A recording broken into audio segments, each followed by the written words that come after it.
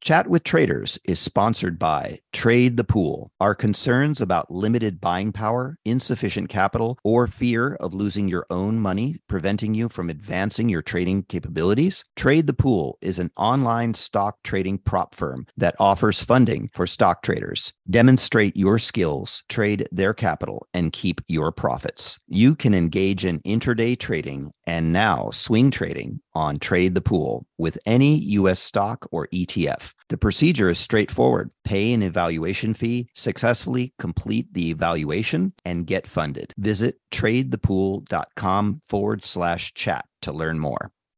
You've seen the headlines. Bonds are making a comeback. But if you've ever tried to invest in bonds, you know what a clunky, complicated, broken experience it can be. That's why at Public, they took fixed income and fixed it. Now you can find, evaluate, and buy thousands of bonds with an investing experience designed this century. Add fixed income to your portfolio with corporate, treasury, and municipal bonds. Go to public.com/bonds podcast to get started. This podcast is sponsored by Public. Full disclosures can be found at public.com/bonds.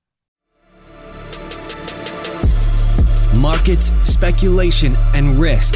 This is the Chat with Traders podcast, hosted by Aaron Fifield. Hi traders, and welcome to episode 199. This here is another compilation episode. So just like the best of risk management episodes from a few months back, except this time I've compiled some of the best clips on trading psychology. Again, I dug up way too much from the back catalogue of almost 200 episodes to pack into one episode, so this is only part one. A part two will follow shortly.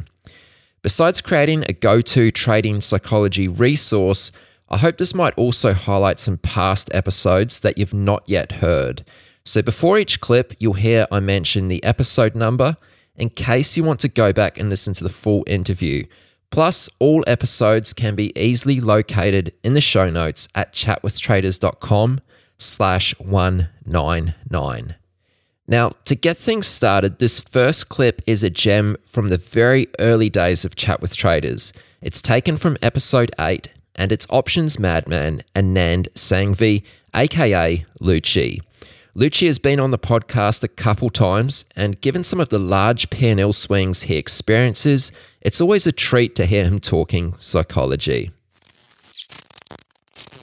What are some of your best tips to sort of keep a handle on your emotions? Do you have any sort of advice on the subject that you wish someone shared with you when you're starting out?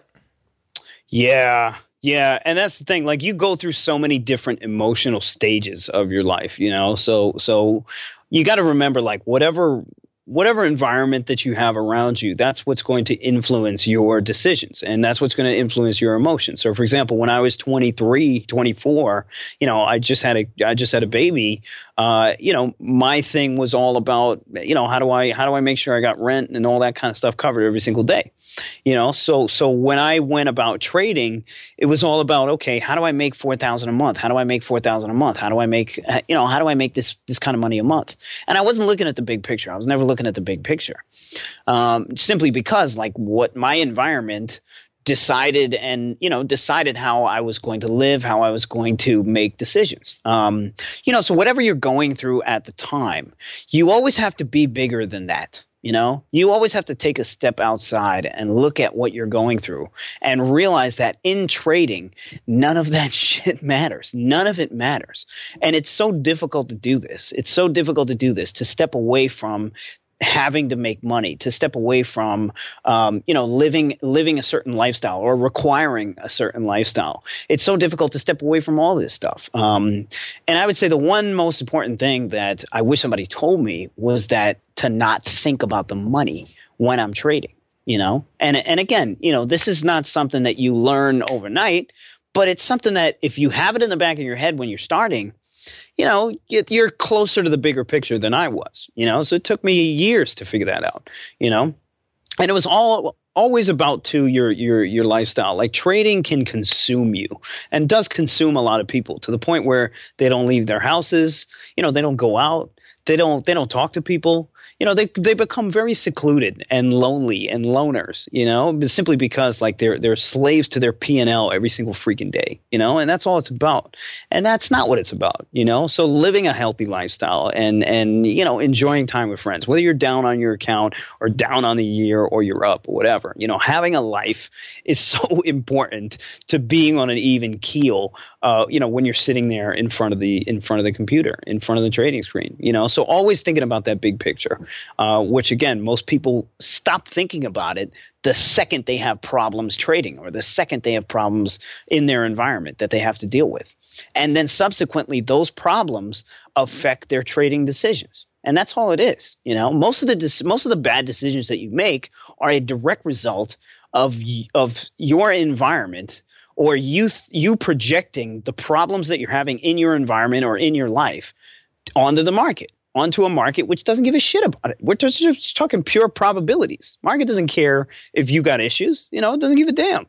But you're going to project that onto the market simply because that's what's going on in your life. That's what you're thinking about. You're thinking about rent. You're thinking about this. You're thinking about, how shitty your life is maybe at that time, or how great your life is at that time. You're thinking about all those things, and you're projecting this onto a probability mechanism, a market which doesn't give a shit. So that's the biggest thing I could say. Keep thinking about the big picture.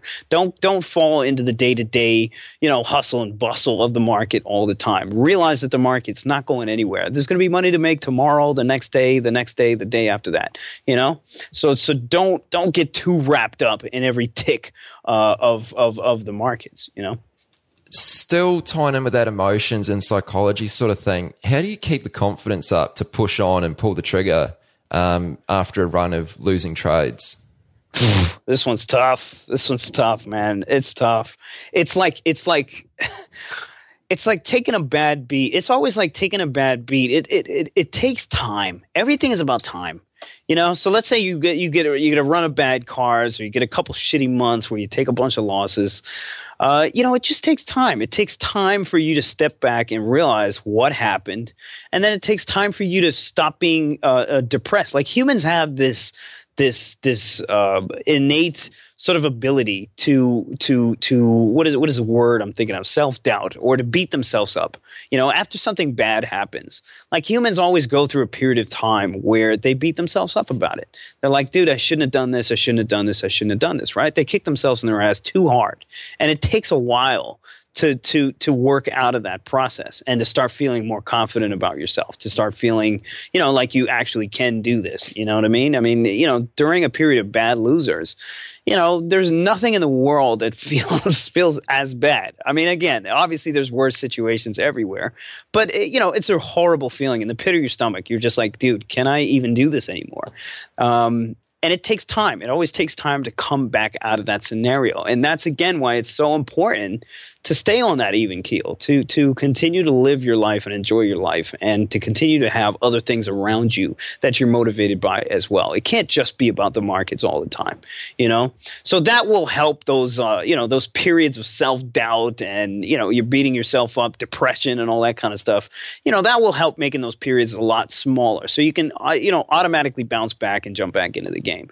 For me, it's like 2 months or 3 months where I sort of like size down. I'm like quiet, and then finally, once I get a couple of winners, I'm ready to get back in there. Next up, Jared Tendler from episode 86. Jared is a mental game coach who works with world champion poker players, professional golfers and pool players, and traders too, with the aim to reduce negative and excessive emotion from decision making. And I understand that one issue that affects traders or poker players of all levels is something you refer to as tilt. Would you mind sort of describing what is tilt and how to recognize when you're actually, as you call it, on tilt? Sure. So tilt, there's kind of a couple definitions for it. One was the definition that was there before I came into poker, which was tilt was pretty much any reason for you to play suboptimally, right? So you're making decisions that are less than what you would consider to be your best. And so upon studying, poker players and their descriptions of tilt, for several years, I really realized that, 80+% of their descriptions tended to be about them getting angry and making bad decisions. And so for me, tilt is just another word for saying anger. For a lot of poker players, they'll say, tilt is anything, as I said, less than playing your best. But what if you're drunk? What if you're tired? What if you're fearful? All of those reasons are going to need unique solutions to them. So, anger is really the biggest one. In trading, I would call the equivalent greed and fear, and maybe to a lesser degree, loss of discipline. They tend to be the words that traders use most often to describe their mental game issues, when I don't think that they're actually experiencing greed nor fear or a lack of discipline, that it's something more than that. But within poker, what I did was break down 7 different types of tilt, or 7 different types of anger that would exist. One was running bad tilt, which meant, players were losing for several days in a row, sometimes weeks or months, and they were, just getting crazed as a result of it. And the solution to running bad tilt has to do with the understanding that emotion accumulates over time. Okay, the brain has a mechanism by which it can, in essence, digest emotion. Right. So you have a stressful day, you got angry one day, and so you go to bed not in the greatest of moods, but you wake up the next morning, you feel fine. Right. Nothing bothering you. You feel it's like a normal day. Well, where did the emotion go? Right. In essence, the brain has like a stomach that digests the emotion, much like it would the actual stomach digests food. But what happens is when there's like a really emotional day, or then you might go to bed and your sleep might even be disrupted, in part because your brain is digesting all that. And then when you wake up the next morning, you don't feel quite right. It's almost like an emotional hangover, so to speak. And so when you start that trading day, or the poker player, goes down and sits to play poker again, they're not starting with like an empty cup in a sense, right? Their tilt threshold, their threshold by which the anger is going to affect their decision making has been lowered, right? Or their emotional level has already risen, however you want to think about it. And so in essence, it's going to take less tilt-inducing stuff to get them pissed off to the point where they're going to make bad decisions. So dealing with that accumulated emotion becomes really, really important. And so for traders who have this particular issue, one of the best ways that you can start to break apart that accumulated emotion is to do some journaling, is to write.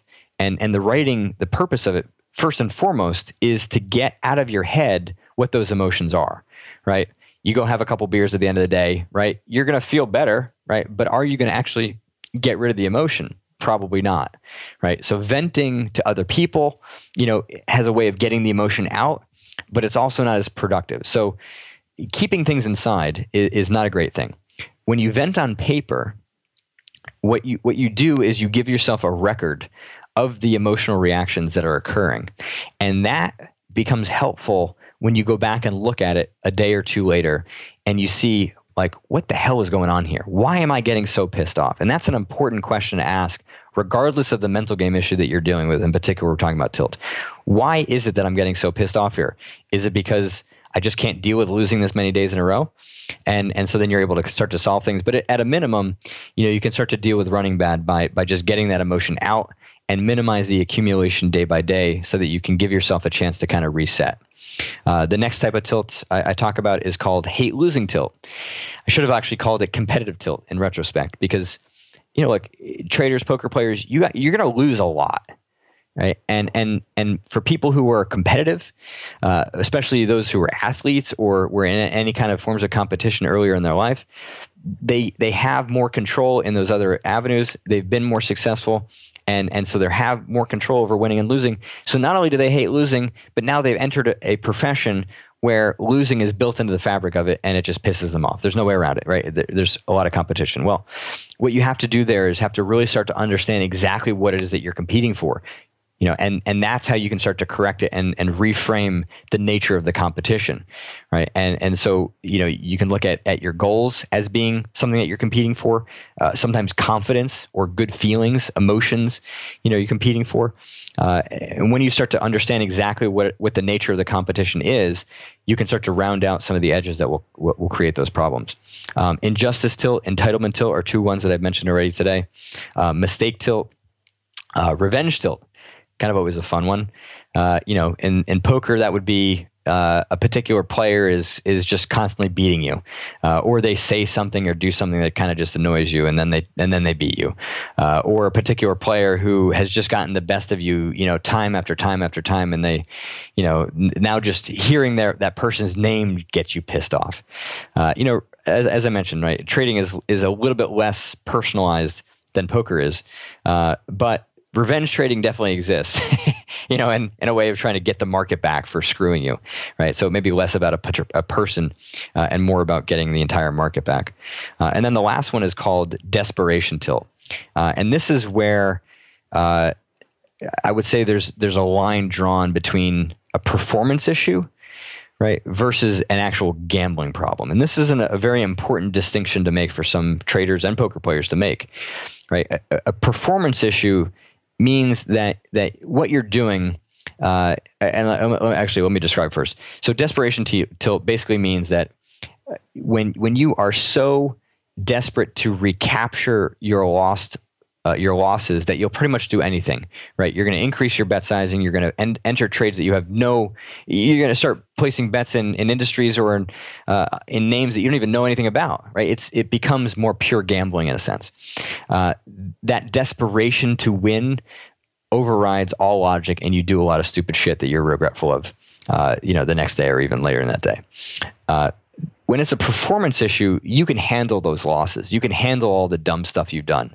When it's a gambling issue, now you're betting with life savings. Now you're betting with money that you borrowed from friends. Now your life is becoming impaired, and that's where you've got to really look in the mirror and say, do I actually have skill in this game, or am I just a degenerate gambler? And fortunately, most of my clients have been in the former category where it's a performance issue and we are able to correct it. But if somebody has, a gambling problem, like I mentioned, I refer them to somebody locally because it's not something that I work on. Now, I'd like to share with you what I think is a pretty fascinating segment from Michael Samuels on episode 165. Michael's an equities guy with a prop trading background who now predominantly trades news flow around mergers and acquisitions and other major events. Can you tell us a little bit about this situation with Qualcomm? And I can't remember who the other company you mentioned was. You said this deal's kind of falling apart at the moment. I mean, how are you trading around that? One of the mistakes that I've made is I'll call it the cost of time being sunk in, or time sunk cost. The more time that I put into something, and the more money I invest in it, the more research I do with it, the harder it is for me to change my mind on it, if that makes any sense. So the short story in this, again, this is 19 months that I'm going to try to sum up in 2 minutes. The short story is Qualcomm tried to buy this company, NXPI. They needed 9 different countries to approve this deal. 8 of the 9 countries agreed, and 1 country did not, and that was China. And what ended up happening was it got very wound up and wrapped up in all sorts of different international conflicts that are currently happening between the United States and China and Trump and and Chairman Xi. And I have found myself at points, head spinning over this thing, and I've gone to drastic measures to try and gain an edge in this, and the only result has been that it's just made me crazy.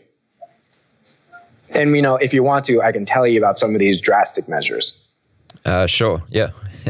So, and again, you have to stay within the confines of legality, right? So there was a point in this story where the Wall Street Journal broke a story that said that Qualcomm executives were waiting for the 10-4 from China to fly over there and finalize the deal.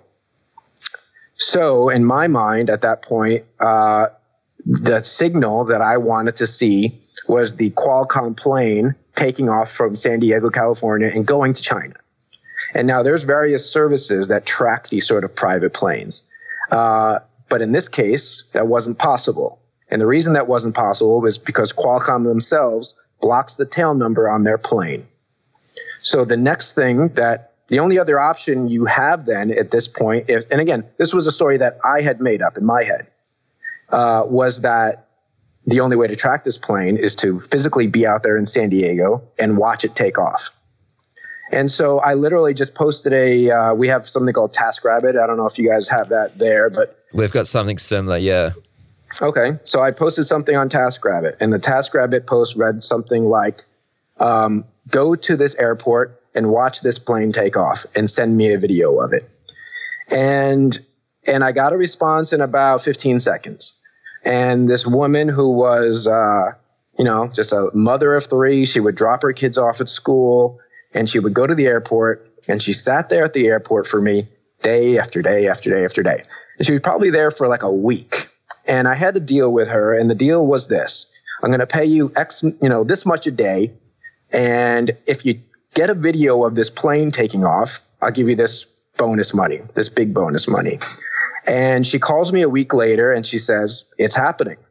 And, you're probably wondering, well, how did I know where the plane was going? Right? That's the big question. They have this plane. How would I know? And the thing is, you don't. But the way that, and again, I was making a lot of this up, perhaps, Qualcomm has two planes. One is for short distances and one is for long distances. And so I was tracking the big one, and the big one took off, and she sent me a video of this. And of course, she sent me the video of this at like 3:45 on a Friday, where I have 15 minutes to make up my mind of what I want to do with this situation. And, that's the kind of stuff that can make you crazy. And because you think you have this piece of information that no one has, you think, well, what if it happens this weekend and I don't take advantage of it? So I had better do that now. And not only that, but I was so mentally wrapped up in this thing. I was so emotionally committed to it, like it was a person, this trade, that I wasn't thinking rationally. And of course, I ended up putting on a large position. The deal is still not happening. And, it's probably taken a few years off my life just watching this situation unfold. Right, man, that's a crazy story. Have you done things like that in the past? Like other situations where you've kind of done some, I don't know, stakeouts? Excessive due diligence? Yeah, let's call it that. Nothing to that extreme. Okay. Nothing to that extreme. I mean, a lot of this job, in my opinion, is, you could call it getting lucky, but you have to be on these conference calls. You have to be in the game. Don't be lazy. One of the best trades I ever had, I happened to be a bit lucky, but I happened to be on this, Lumber Liquidators, which is sort of like a lumber supply company, conference call in 2014 or 2015. And they happened to mention in the call for, at complete random, that they were going to be on a show called 60 Minutes, which is an investigative journalism show that Sunday. And it was like, a grenade went off in the middle of this call. And one of the analysts, it was an earnings conference call. Suddenly no one cares about the earnings. And they said, well, what's the deal? Why are you going to be on 60 Minutes? And he said, well, I can't really describe, the contents of it, but I will say this. I stand by the safety of our wood, which implies, oh shit, well, the whole segment's going to be that the wood's not safe. And you probably had 5 to 6 minutes before this hit, the Bloomberg wires and all the major news wires. And, in trading, that's an eternity. 5 or 6 minutes is an eternity. And, I did great in it, but you look back and you say, well, man, I could have done this or I could have done that. But I guess what I'm trying to say is one of the things to always remember is just don't sit on your hands, get in there, be on every call that you can get on, just be there. So when you got that information, how did you actually build a trade around that? Did you just instantly go short the stock, or was there something more to it? In that situation, and again, I've replayed this in my head, oh, I should have done this or I should have done that. I mean, at that point, the stock was trading for 69. You could have shorted it all you wanted down to, let's say, there was unlimited amount of liquidity in this name till, 65. And at that point, I think it was still like maybe down small on the day. And just so you know, on Monday after that segment, the stock opened at 30. So, wow. There's lots of things I could have done. I could have bought puts that were going to expire the following Friday and, before the vol and the puts had exploded. There was lots of things I could have done. What I did was just short the stock outright, because in the moment, when it's happening, you just think, what's the easiest way for me to get exposure? This following clip was recorded at a live event which aired on episode 163 with the legend John Moulton, best known as Rambo, a nickname and reputation he earned while throwing around huge volume as a spread trader in the pits of the Sydney Futures Exchange. Let's go back to the point you made where you spoke about how it's important to lose. It sounds like you've got a few things you want to say about that, so let's hear it. Well, it's just my observation the last couple of years of my life that a society in general doesn't really teach people how to lose. They teach you how to win. Winning's easy. Everybody knows how to win. They see LeBron James win a basketball game making the last shot. He knows how to win. He's a winner. Winning's easy. But is there anything in society that teaches you how to lose? Is there a course at university you take that says, hey, come take this course, we're going to teach you how to lose? Engineering. There is one thing that will teach you how to lose, and that's organized sport. Because in organized sport, you will lose. Okay? That's the only thing I can think of that teaches you how to lose. Other than that, you have to figure it out for yourself. You really do. And losing and how you deal with losing is extremely important in trading. Because winning, I'm telling you, is easy. That's easy. It takes care of itself. The key to trading is learning and figuring out how to take a loss and how you deal with that up here. Do you hang on to it and let it bother you? Or do you release it and let it go? All I can say is that you need to learn from when you're trading, you have to learn. And you can learn from being correct and say, I did that correct. And you learn from that. And you can also learn from when you lose. And when you lose, you have to experience the loss, feel it, learn from it, and spit it out and let it go. And focus on the next trade. If you hang on to a loss too long, it will pollute you. It will not allow you to make the next trade. And you have to focus always on the next trade. The next trade is the most important trade in the world. Not the last trade, or the trade before that, or the trade before that. Just let the trades happen and focus on the now of trading. Do you have the belief that each trade is individual of itself? Like, there might be times where you're actually going through a rough period. Do you still treat every Why trade? are you so negative? I'm not, but we're rough talking period? about losing here. It's, No, that's true. I mean, the way I've always traded, I don't want to use the word high frequency because you guys have algorithms that are high frequency trading algorithms, and I'm more of a hands-on trader. And what I'm always doing is I'm focusing on the next trade. I don't think about the trade before it. And I'm not analyzing the risk I just took with that previous trade. It's just a fucking trade. I don't care. It's just put it in the books. Let's get on to the next trade.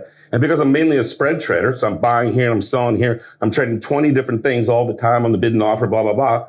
A lot of times I have no idea what I'm doing. I'm just trying to make good trades. And then the market closes and I go, I wonder what my position is. Let's sort of look at that position calculator. I look at the position and go, well, okay, I'll get that up on the chart. I'll get that up on the charts and see if that looks good. Oh yeah, it looks good on the charts. I like that position. I might keep that for a day or two. What motivates me to make trades is when I'm looking at the markets is a lot of different things. It has to do with relative value. It has to do, is there a buy program in the 10 years? Is there a sell program in the 10 years? Are these spreads reaching historical levels? Are we getting near expiration now? These spreads historically have a tendency to move a certain way going to expiration. So there's a lot I'm thinking about when I'm making trades, but I don't dwell on what I've done. I never dwell on what I've done, ever. When you're talking about learning how to lose, I mean, I know who here has been trading, let's say, less than 2 years? Who's been trading for more than 10? Woo. Cool. Young crowd. That's cool. So I imagine, especially for newer traders, that's a very strange concept to put forward. Yeah, learning how to lose. How would you actually know if you've learned how to lose? You stop doing it. you don't lose as much and you lose less frequently. And then you say to yourself, maybe I'm getting this now. Okay. But you're going to lose. So I don't dwell. Once again, I'm repeating myself, but I'm so focused on the next trade. This is real Zen shit, man. This is like living in the now and spitting out what's happened in the past. If you're a Zen Buddhist, if any Zen Buddhist here, you'll make a fortune trading. So what you're trying to do here is you're trying to focus on the absolute moment of the price information that you're getting off the screen. And that's what you're focused on. And everything that's happened before that, you can look at it later, but in an active market, when you're trading, you want to be focused on the now of the price action that you're looking at. And if you're dwelling on other things that have happened in the past, it's gonna keep you from doing that. It's as simple as that. As far as losing is concerned, I mean, like, when do you really actually realize that you've lost money? Well, it's when you get your statement the next day and you look at the total equity at the bottom and you say, fuck, I lost money yesterday. But I don't do that. I've gone months and months without looking at my statement to see if I've made or lost any money. I've gone months with that. One of the things when I first started trading, like a lot of you guys are new traders, I had to keep track of how much money I was making on a daily basis. I used to go from Chicago on the Chicago Northwestern trade up to Lake Forest every day. It's about a 45 to an hour train ride, depending whether I'm taking the express train or not. And I'd sit down, I'd count every trade I made and figure out exactly how much money I made or lost on the day. I did that for a few years, right? So it's an evolutionary thing. When I first started trading, I really wanted to see how I was doing on a daily basis, right? It was important to me. Then I realized after a period of time that it wasn't so important. Then I got to a point where I said, actually, if I can completely divorce myself from money, I'm going to be a much better trader. I know that's hard to do, but I'm telling you now, if you can get away from the money aspect of trading and just focus on the market and making good trades, you'll be distracted by less things. There you go. I mean, I'm at a point now, and I have been for about 15, 20 years, where I just don't care about the money. I get a monthly statement now. I'll look at a monthly chart of where my equity's been, and that's it. I don't look at daily statements. I look at nothing. I'm focused on my position and the trades I want to make, the trades I'm making. What are some of the lessons? I know this is a really cliche sort of thing to say, but given someone like yourself who's been doing this for 40 years, I think it might be an interesting subject to go into. What are some of the lessons which you would like to pass on to a younger group of traders? Believe in yourself. Self-belief. Real big. Real big. Don't quit and never lose all your money. It's like a poker game. You lose all your money, you have to leave the room. Go away. Come back when you have some more money. So, yeah, that's just a very simplistic thing to say, but it's really true. Stay in the game and really believe in yourself. It's a real balancing act between having too big of an ego and not having enough of an ego, and you got to know yourself really well. You got to know what your strengths are, and you have to know what your weaknesses are. And it's a real game of inner exploration up here. And I find it interesting now we're all trading from screens. The screen's over there, and I'm here. You want to externalize the experience of trading? Real easy. The screen's over there, and I'm here. But you shouldn't be doing that. You should be internalizing the experience of what you see on that screen into here. Internalizing it. It's not you against the machine. The machine should be part of you, metaphorically. The one thing that I found and about trading, and it's the greatest gift that trading ever gave me, and it has nothing to do with money. It has to do with freedom up here. I knew early in my life I wasn't the type of person who was going to be told what to do. I realized I was going to have to find something that I could do for myself. I wasn't very good at taking orders or working for somebody. And initially it was like, okay, to do that, I need to make some money on my own. I'll become a trader. Okay. Down the track, and I made mistakes. I started, when I first got some money, I started buying stupid things. Then I realized that owning physical possessions was just going to be a burden to someone like myself. I'm no good. Can't look after things. I don't know how to change the oil. I can't do this. I can't do that. Owning physical possessions was a complete burden. So I stopped doing that. And then a little bit further down the track, I realized that the greatest thing that trading was going to do for me was freeing up my mind. Free me up here. I can look at any situation in my life and treat it honestly and fairly without having to accept anybody else's dogma being shoved down my throat. And I like that. I love having freedom up here. It's a really beautiful feeling, and I wouldn't trade it for the world. And that's what money's done for me. It's enhanced my my existence on a lot of different levels, and it has nothing to do with fast cars, fast women, or any other nonsense. I was watching the golf over the weekend, and they were at the Memorial Tournament in Ohio, and Jack Nicklaus was there giving a little speech. And I wrote down what he said, and because I think golf is very similar to trading. So one sport that draws a lot of parallels to trading. And he said the following. He was talking about Hale Irwin, who was another golfer of his era, who was just receiving a big prize. And he said, Hale Irwin is a great manager of himself and the course. The analogy here is that a golf course is like the market. When you tee off on the first tee, what are you up against? Well, you're up against how are you going to swing the club? What are you thinking in your head? How am I going to play today? It's very internal. The course, how's the wind blowing? How fast are the greens? How thick is the rough? That's the marketplace. That's what you have to deal with. When a professional golfer tees off, he has to deal not only with himself, but the golf course. Every time you turn that machine on, you have to deal with yourself and you have to deal with the market.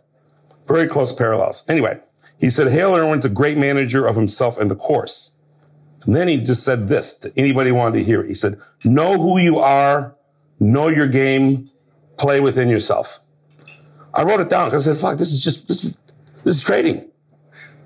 This is trading. You know what I mean? And he said, believe in yourself. And I've already said that to you guys. Believe in yourself. And another thing he said that I thought was very fascinating, he's talking on the TV. He said, and he's the greatest golfer ever. He's dominated the sport during his era. And he said, I never thought I was the best. I never thought I was the best. He said, if I ever started thinking that way, I was absolutely destined to screw up. Take a triple bogey, lose the tournament, not make the cut. So I never thought about being the best. To me, it was always the challenge to try to be the best. I thought that was interesting. I thought I'd pass that on to you guys.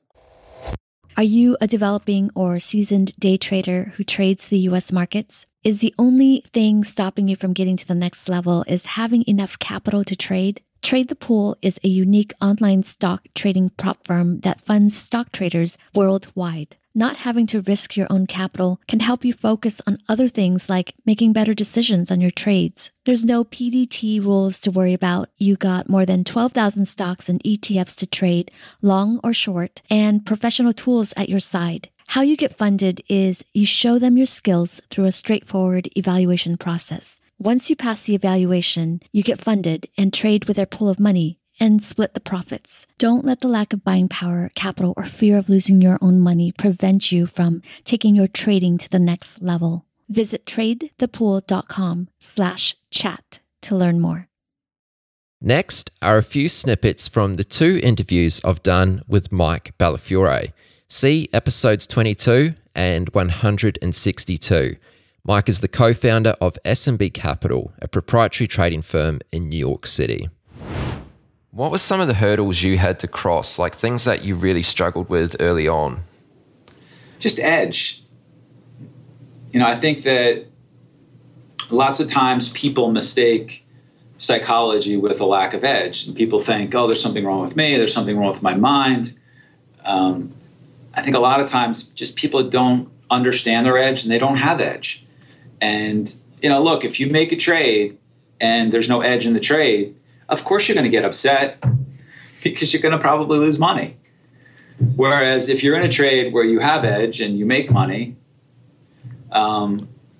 you're not going to necessarily struggle with lots of the psychological issues because you're going to have made money. So I think that edge is hard, and I think people don't even understand how hard it really is. Great traders can barely be right more than 50% of the time and still be legendary traders. Can we just go back and pick up on, I think it was the first part of that formula you described. You mentioned about having a growth mindset. Can you go into that a little more? What does a growth mindset mean? What's that referring to? So there's a really great book that we recommend traders read before they actually show up at our firm. And it was written by Carol Dweck, who is a professor, and she wrote this book called Mindset. And really, really great book. And the book essentially, the hypothesis is that if you come into, I'll apply it to trading. If you come into trading and you think that your talent and your talent alone is going to dictate how you do as a trader, that's called a fixed mindset. If you come into trading and think, well, how I'm doing right now is how I'm doing right now, but I can be better tomorrow. And if I do ABC, then I can be a lot better. Then that's a growth mindset. And we found at our firm that the traders who have a growth mindset become very, very successful traders. And a great example of that is at the end of the year, this year, we ask our traders to come up with their yearly goals.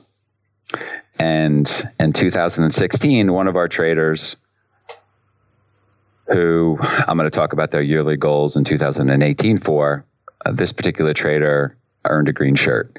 And at our firm, if you net $1 million in trading profits for a year, you get a green shirt. It's a big honor to be able to hit this level. And in 2017, this trader earned a black shirt. And a black shirt is when a trader nets $2 million plus in trading profits for the year. And so a trader was very successful in 2016 and got even better in 2017. And when he sat down to come up with his yearly goals for 2017, he said, bigger picture, I'm also thinking about making the incremental steps to be a $10 million a year trader. That's what he wants to be. And so he's not settling for being a black shirt trader. He is starting to think about the things that he needs to do and starting to do the work that he needs to do to hit that next level in his development. That's somebody who has a growth mindset. Do you find that most people in trading naturally have what you would call a growth mindset?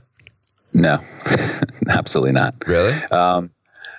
I definitely think there are a lot of traders that have a growth mindset, but no, I don't think everyone has a growth mindset. I also think while it's preferable that people have a growth mindset, there are traders that are so talented that the fact that they don't have a growth mindset also doesn't stop them. But it's highly preferable. Getting to a 7-figure trader, how much of it is a mindset factor? I know we spoke about having a growth mindset earlier, and that probably ties into this, but do you think that some people, they want to make $1 million, like they can say that, but psychologically perhaps doubt their own ability, or it seems too far beyond the realm of possibility? If that's the case, how do you overcome that? So I've written about this in the past. I call it small wins.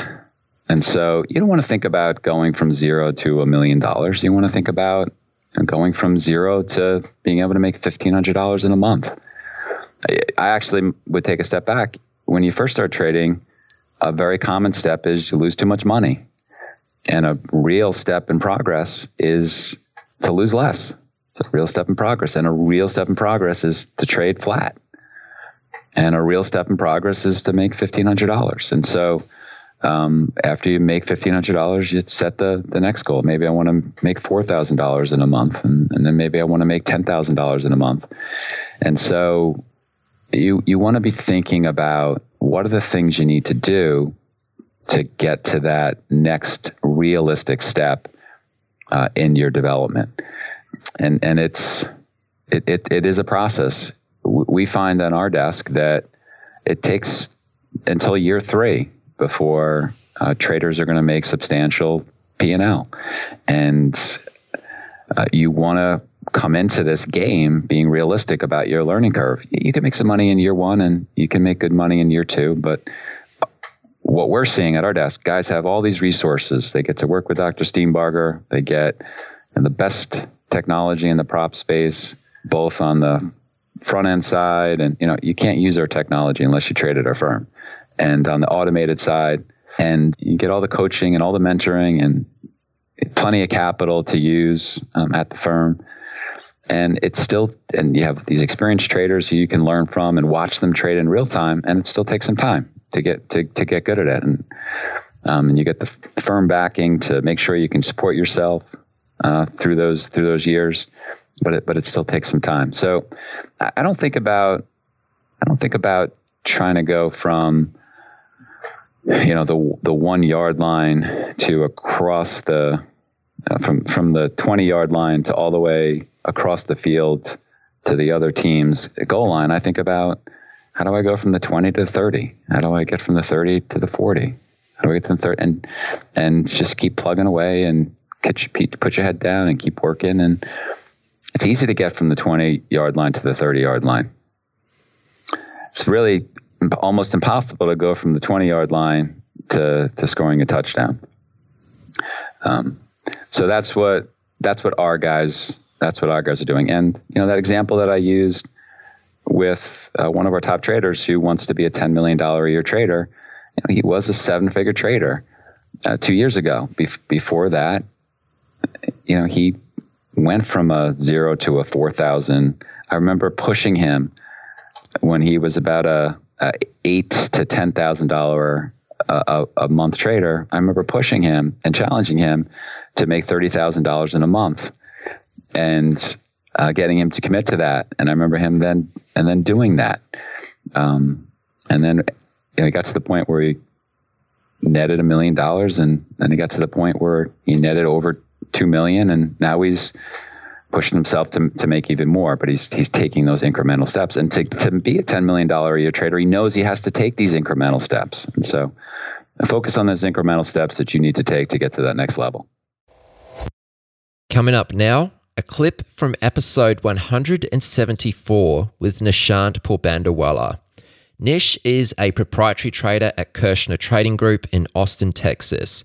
Now, this clip is an awesome comeback story, and it plays in perfectly with the psychological challenges associated with trading. The story I was telling you that, I should tell everyone is the story in 2014. And it was a great year for me to start with. I was up, I think I was up 300,000 in the first 3 months. And it was a great start to the year, and I was really happy. I was having my first child, and my wife was like, "Oh, we need to buy a stroller." I said, "Yeah, buy the best stroller." And I was like, "We need to buy this and buy the best." Listen, it's going to be a good year. It looks great. And then I was playing an imbalance trade, just like I normally do, but for some reason I didn't get my closing print on it. So I was in 10,000 AMGN. And I was short 10,000 Amgen, which I was supposed to cover at the close, and something happened and I couldn't cover it. And it was Allegren, sorry, yeah. And I couldn't cover it. And while I was trying to get out post-market, Ackman came and said that he wants to buy the stock. for $150 or $140 a share. And the stock was trading that time at about $90. And so even it took me less than, I think in 30 seconds, I was down 300,000 in the stock. Shit. Yeah, it was crazy. I was just sitting at home and trading, and basically I lost everything I made for that year. And I mean, just the loss itself was really hard psychologically. I just had a child, it was just, I think it was 15 days after that.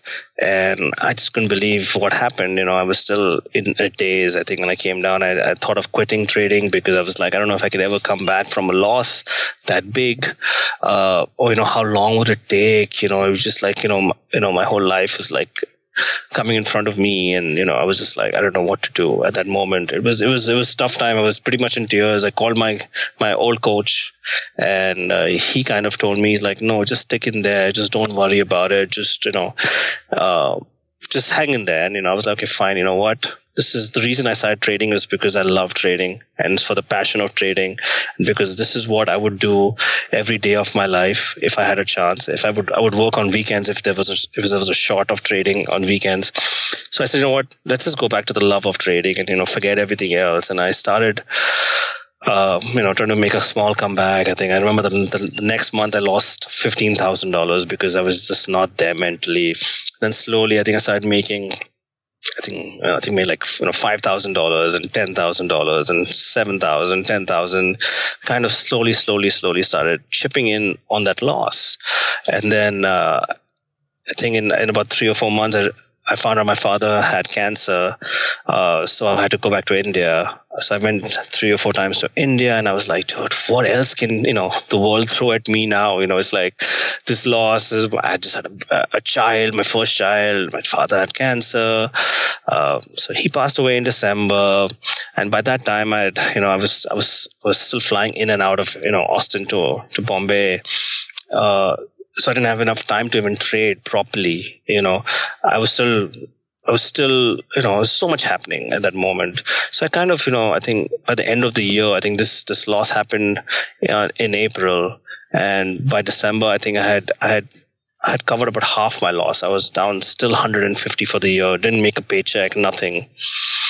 And then comes 2015. So, I think it was 24th. Or 21st of August. So yeah, 21st of August is when I finished my loss of 150,000. So that's when I covered all my losses. And then 24th is when the flash crash happened. Oh, right. Okay. So you can imagine the emotions that I was going through at that moment in life, because I had this crazy loss. It took me about 1.5 years to recover. And I just recovered about 3 days before the biggest day in my life. That's crazy, man. There's like there's something to that story. Like, you were very close to giving up, but 12 months later, you have this massive win on the flash crash, which is like, just makes your whole career pretty much. Yeah. I mean, then you're like, okay, at least, now you have enough money to survive in trading, because, if you don't have money in the bank, it's just so hard to trade the way you want to trade. So I always tell people, like, listen, get a second job, do whatever you want, but keep some money in the bank so that you have that confidence. You're psychologically, you're strong, and you don't rely only on trading income, because for a while it's so hard. Trading is such a hard thing, because psychologically, mentally, everything, it can screw you up pretty badly, And for me, it was like, that was it. I mean, for me, it was like that whole 15, 16 months ordeal ended up with the high of my life, So, you learn a lot from all that, because I'm like, I was pretty much in tears after that big day in 2015.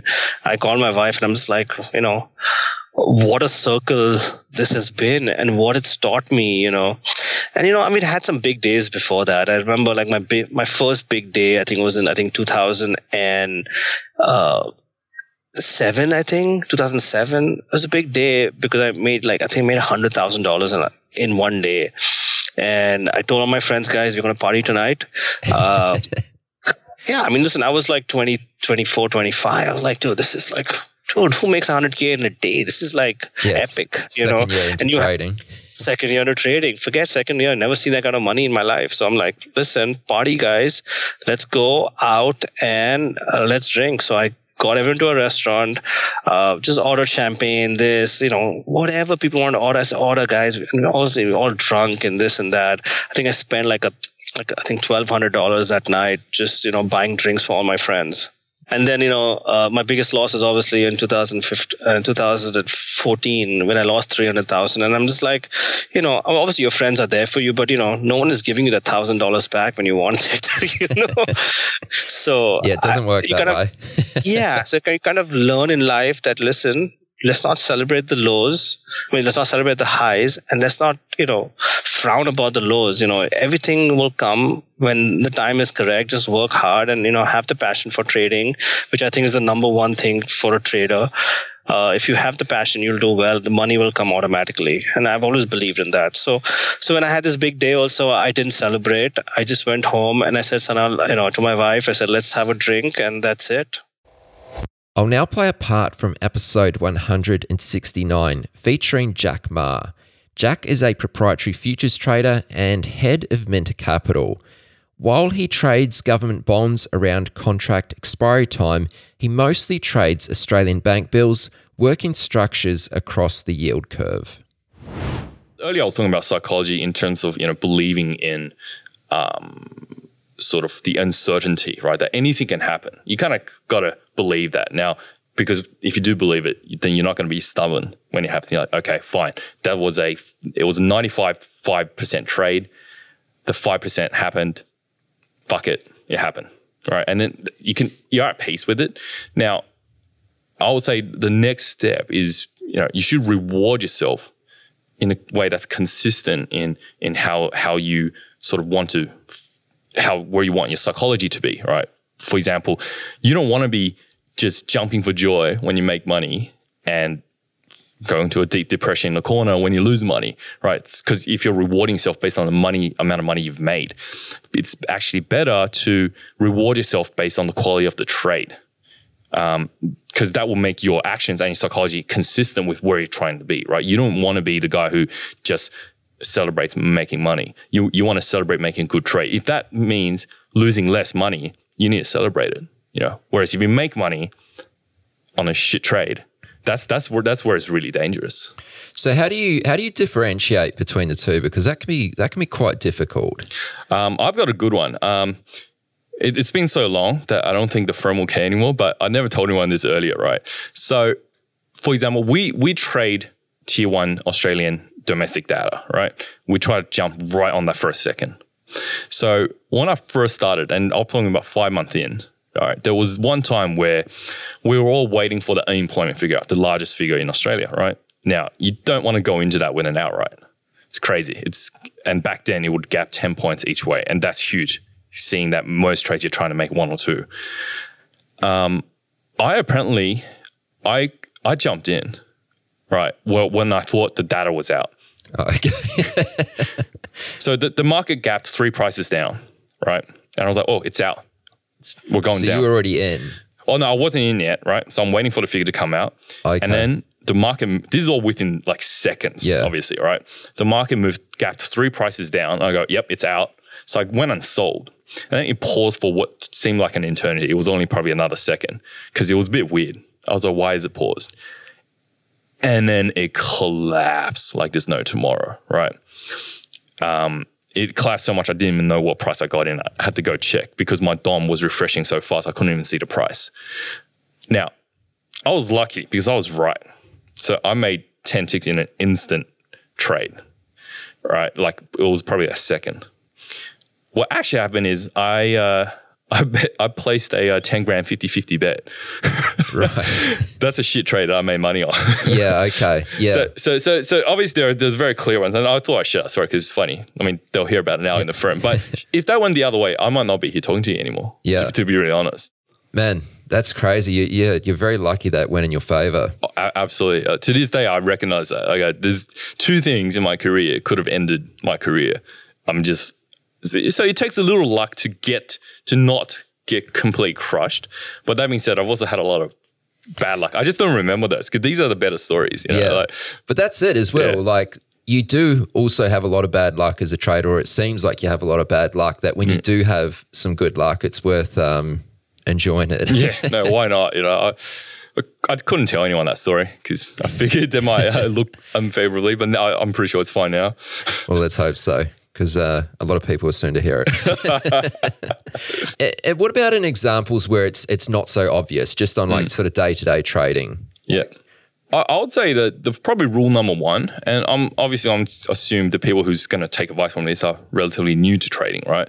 Is not following your plan, right? Because in the beginning, I would hope that is gospel. If you have a plan, where are you entering or what needs to happen for you to enter a trade, and then where are you taking profit, where are you taking the puke, and why, and for whatever anything needs to happen, right? All of these should have been planned out before you enter a trade. Now, if you enter the trade and you don't follow that plan, that's a shit trade. It doesn't matter how much money you've just made, right? Now, the reason I say that is because in the beginning, it's more often than not that mid-trade decisions are usually not good ones, right? Whether you're under the pump, right? And a typical example would be you get into what would seem like a short-term trade, and it's starting to come close to your stop.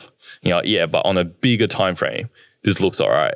So this now is turned into a long-term trade. Now, no one changes a short-term trade into a long-term trade when they're winning, right? They'll get to your take profit, you're like, great, happy days, I made money, trade worked out. You only do that when it's completely going against you. So that's a really good example. Like in the beginning, you don't really want to be changing your plan. Now, if your plan is crap, and that's fine, then you still need to follow that through, because discipline is really important as well. Having that discipline to follow your plan. Then when the trade's over, you're not in the heat of the moment anymore. You can objectively assess your plan. Maybe it was flawed, but that's fine. This is why you're here. You're learning. It's not about making money in the beginning anyway. Yeah. And as we're kind of on the topic of psychology here, I did want to ask you, how do you deal with periods where you're perhaps underperforming and not doing as well as you'd expect to be doing? From a P&L point of view, or from a Yeah, I guess we could sort of talk about both, but mostly from a P&L point of view. Like, let's say you're just on a bad run, and I mean, I don't know, what your bad runs in the past have looked like, but let's just say, there's been 2 months go by and you've, you're not really up. Yeah. Oh no, that's I think, and I read this in one of these books. I can't remember what it was. It says success is perishable, mastery is not. Might have been like a book called The Trading Athlete or something. I find it really important, right? Because we value ourselves, and this could even go to day-to-day life, right? On something. You pride yourself in something, right? Whether it's your job, your money, whatever, your looks, could be anything, right? How well you dance. Now, if you value yourself based on something that's perishable, because you think it's not, but it can. Like any physical thing is perishable. Whether it's your house, it's your money, it's to be honest, your girlfriend or something, right? Then when that perishes, you're gonna be in a deep state of distress or whatever it is, right? So I guess I've always looked at myself and proud. How do you say it? Yeah. What's the right word there? I don't know, right? I'll try to say pride myself in it. Yeah. It sounds weird, myself. is it? I think that's the right way. So let's pride myself. Yeah, let's go with it. Pride myself in my abilities, right? And both the ability to climb out of holes, like, P&R holes, as well as that, well, okay, I've had some bad runs. If I look at it and go, am I really doing the wrong thing? And that's why I asked you to clarify, that question. Now, if I'm doing the right things by my edge and I've assessed that there's nothing wrong with my trades, it's just that I've taken on, 2 months of 80-20 trades, and they've given me 2 months of 20% outcomes, then that actually doesn't really affect me as much. I get really annoyed myself when I, do the wrong things, the wrong trades. So therefore I'm like, okay, I've lost some money or whatnot, but I'm still the same trader. Therefore I can still hold sort of my head up high and go into it again and just go, that was the 20%. Whereas if I was pride myself in my account, then maybe not so much after that too. So I think that's how I deal with it from a psychology point of view. I really focus on sort of what I can control, which is my skill and how I trade, not the market.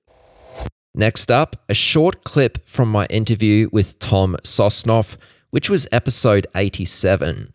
Tom is a former trader. He's also the guy who co-founded Thinkorswim and then sold it to TD Ameritrade before going on to launch the Tastytrade network. Pretty much I'm just throwing this clip in the mix because it's an opposing view, and Tom's reaction when asked about psychology is kind of hilarious. One of the things that a lot of traders are very much into, and some even say that it's, maybe 90% of the challenge is trading psychology. I understand you feel very differently about this. Can you give us trading your take? Trading psychology is 100% bullshit. It's people like to, we're enablers. Our society is we've created a society of enablers. And so we make people feel good about their inept financial abilities, their lack of know-how. It's not because they don't have the right, trader psychology or they're not seeing the right trader psychologist. It's because, and most of the people that are trader psychologists that I've ever run across would have zero value in my world. This is not a, right brain, left brain type thing. The reason people aren't successful is because they don't take the time and the commitment to be successful. That's all it is. And I'm tired of enabling people and trying to make everybody feel good when the industry is conflicted by the true sense. This industry makes money by managing other people's money and by selling people money and by selling fear. And the only way to get around that and to change that culture is to develop the know-how yourself. And 99% of the people are unwilling to develop that know-how. So the idea that there is some trader psychology out there, it's complete bullshit. But I mean, even operating like a mechanical strategy or being very quantitative in your approach, do you think that there is a certain degree of psychology, even though it's not nowhere near 90%? Do you think that there's a small part of it that does come down to your psychology? No, I think it's mechanics. It's like anything else. It's almost like breathing. I think listen, if you're talking about ego, that's fine because, everybody has egos. If you're talking about, risk-taking and things, I don't consider that part of your, quote, psychology. I consider that all part of your mechanics. Now, if you want to consider psychology mechanics, then sure, but I don't. And I think this is a game that that comes down to mechanics. You said before you didn't play blackjack. I don't believe blackjack is a game that there's a psychological element to blackjack. Just like I don't even believe there's a psychological element to to any card game, even poker or craps or anything else. I mean, I know people argue that there is in poker, but if you've ever watched poker players, most of them play by the book. And when you're playing any other kind of game, it is straight by the book. So, and now we're starting to see even sports has become, a game of mechanics. We used to say, oh, this head coach or this manager is a genius because he pulled the right string or made the right move at this time. And the reality right now is everything is becoming part of sabermetrics and statistics. And of course it's going to go that way because 95% of the time, that's going to win every time.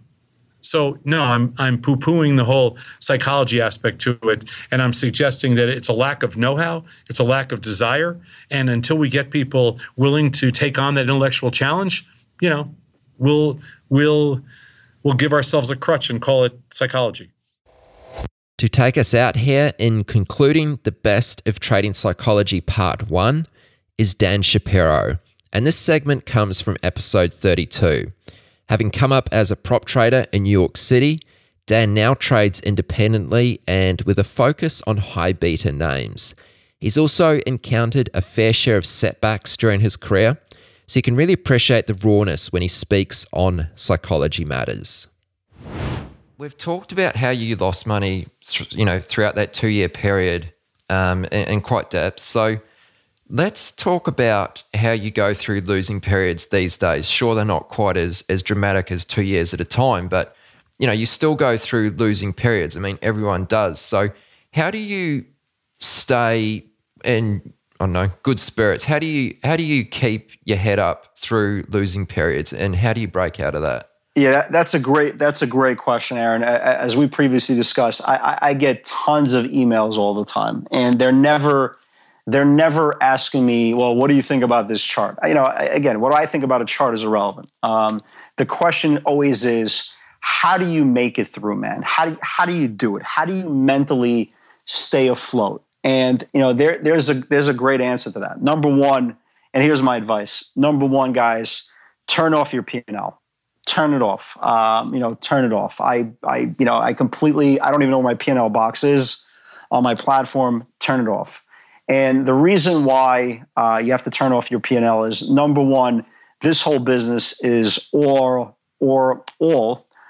emotion versus reality, right? The more you're emotionally committed to a trade, the more chances than not you're going to completely mistrade it, and everything you're going to do in this trade is wrong, and then everything is going to happen after the trade is over is probably going to make you angrier and angrier, because eventually the trade will probably work out your way. Okay, so the first thing to do is turn off your P&L. Okay, number one, and here's kind of relevant advice here. Also, you want to turn off your P&L, because if you're having a good day, and I hear this all the time, Dan, I have a $30,000 account. Okay, what should be my goal for the day? And my answer to that is, your goal for the day is to make it to the next day, okay, which has nothing to do with your P&L. And what happens is, when you're trading well, okay, if you look at your P&L and you say to yourself, well, my goal is $1,000 for the day, okay, and you hit your goal within the first hour or so, and then I know a lot of traders, they'll shut off their day, right? They'll completely shut off their day and they'll leave. Here's the problem. The day that you can make their $1,000, $2,000, $3,000, $5,000, whatever it is, whatever interval you trade, whatever tier size you trade, the day you can make that money really, really quickly, you don't realize it, but you're playing a premium hand. You're playing the kings, you're playing the jacks, you're playing the aces, you're playing the queens. Okay, so that day is turning out to be a premium hand. And what you're doing is, you're taking a pair of aces and you're putting in a bet of $50. That's basically what you're doing. And you're telling the guy on the other that's playing against you, I'm all in for $50. And once you hit that pot, you say to yourself, okay, I'm done for the day. So you're losing out on a premium hand. Every professional trader will tell you, what we're looking for is premium. We're looking for those pocket aces. Okay, so the day that you can make $2, $3, $4, $5 for the first 30 minutes, 45 minutes, you're in a very, very bullish scenario, playing a premium hand. So the last thing you want to do is say to yourself, well, I'm up $1,000 for the day, I'm done. And you don't realize that $1,000 could turn into $3,000, could turn into $6,000, could turn into $10,000, because you're riding that euphoric hand. You're riding those pocket aces. And I don't care how misguided you are, everybody eventually plays pocket aces. And the most important part is, if you remove the P&L box, those pocket aces really turn out to something. On the way down, it's even more important to turn off your P&L. I already know on my tier size, on my tier size, and let's just use any example. Let's just use 1,000 share lots. Just make it easier.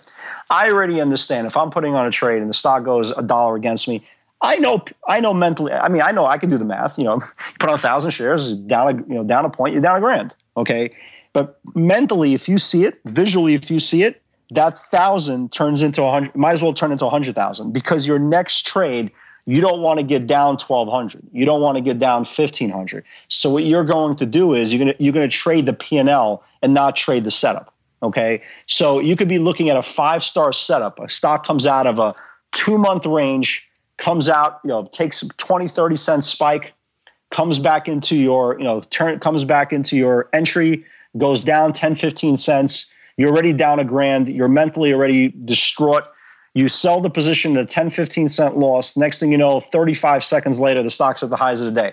So you're mentally already destroyed. You're done. You're done. Once you're trading your P&L instead of the setup, you might as well wrap it up for the day, because nothing good is ever going to happen when you're trading the P&L.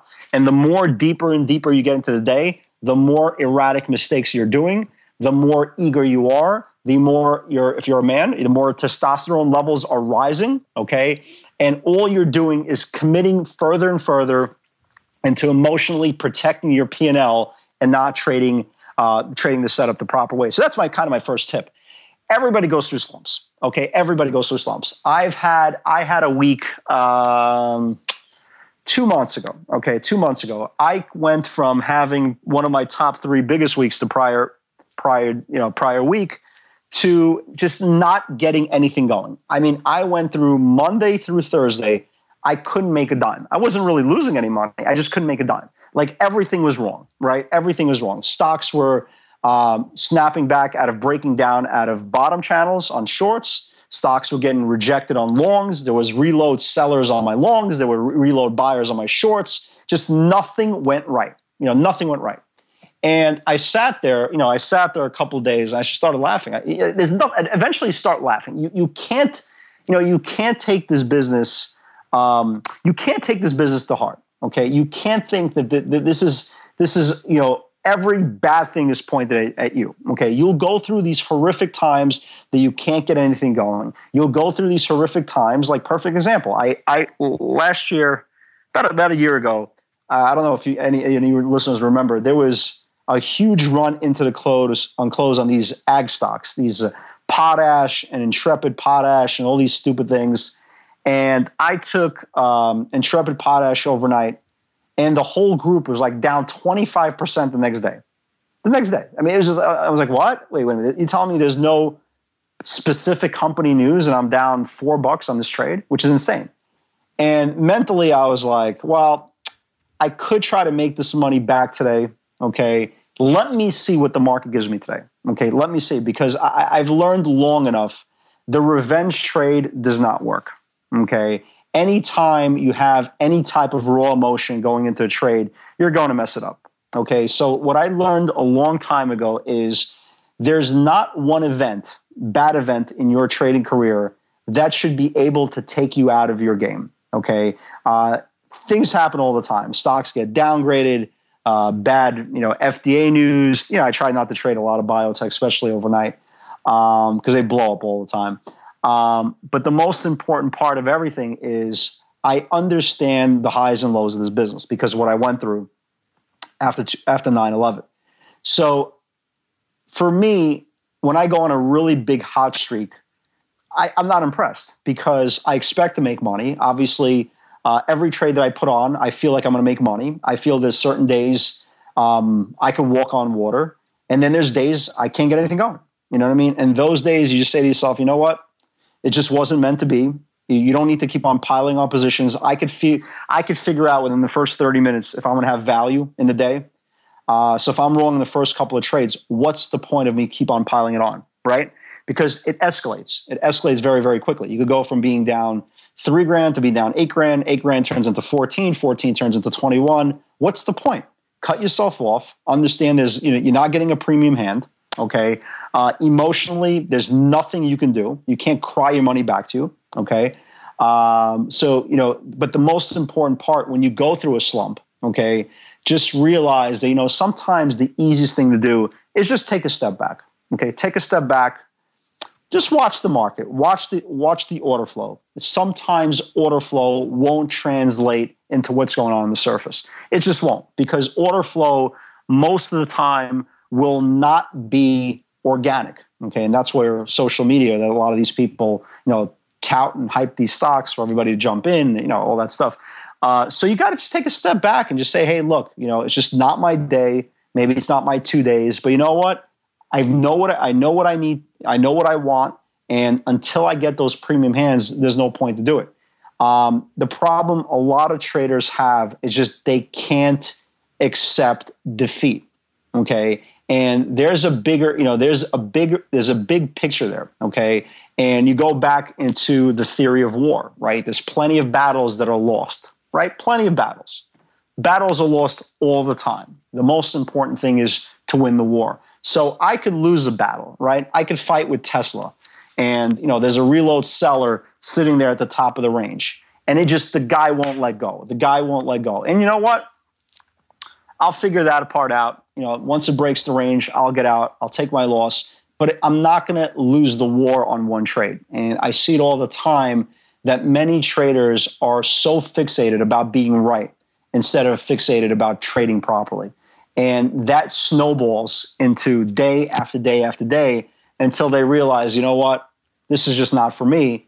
And the saddest part about the whole trading cycle is most people will never trade up to their potential, okay? Because they won't give themselves a chance to playing those premium hands. And they take everything to heart, and they believe that everything they do is the result of bad things, just everything bad. Somebody just has this evil eye on you. And the reality is, you know what? The market most of the times won't give you what you want. Most of the times it won't celebrate your existence. All the market wants to do is take your money and take your confidence. Because remember, I could go on, and this is a very important point. I could go on a run 3 weeks in a row, right? 3 weeks in a row, have a magnificent run. And this is how fragile us traders are. You can go 2 days without making money, and you've completely lost your confidence. Think about that.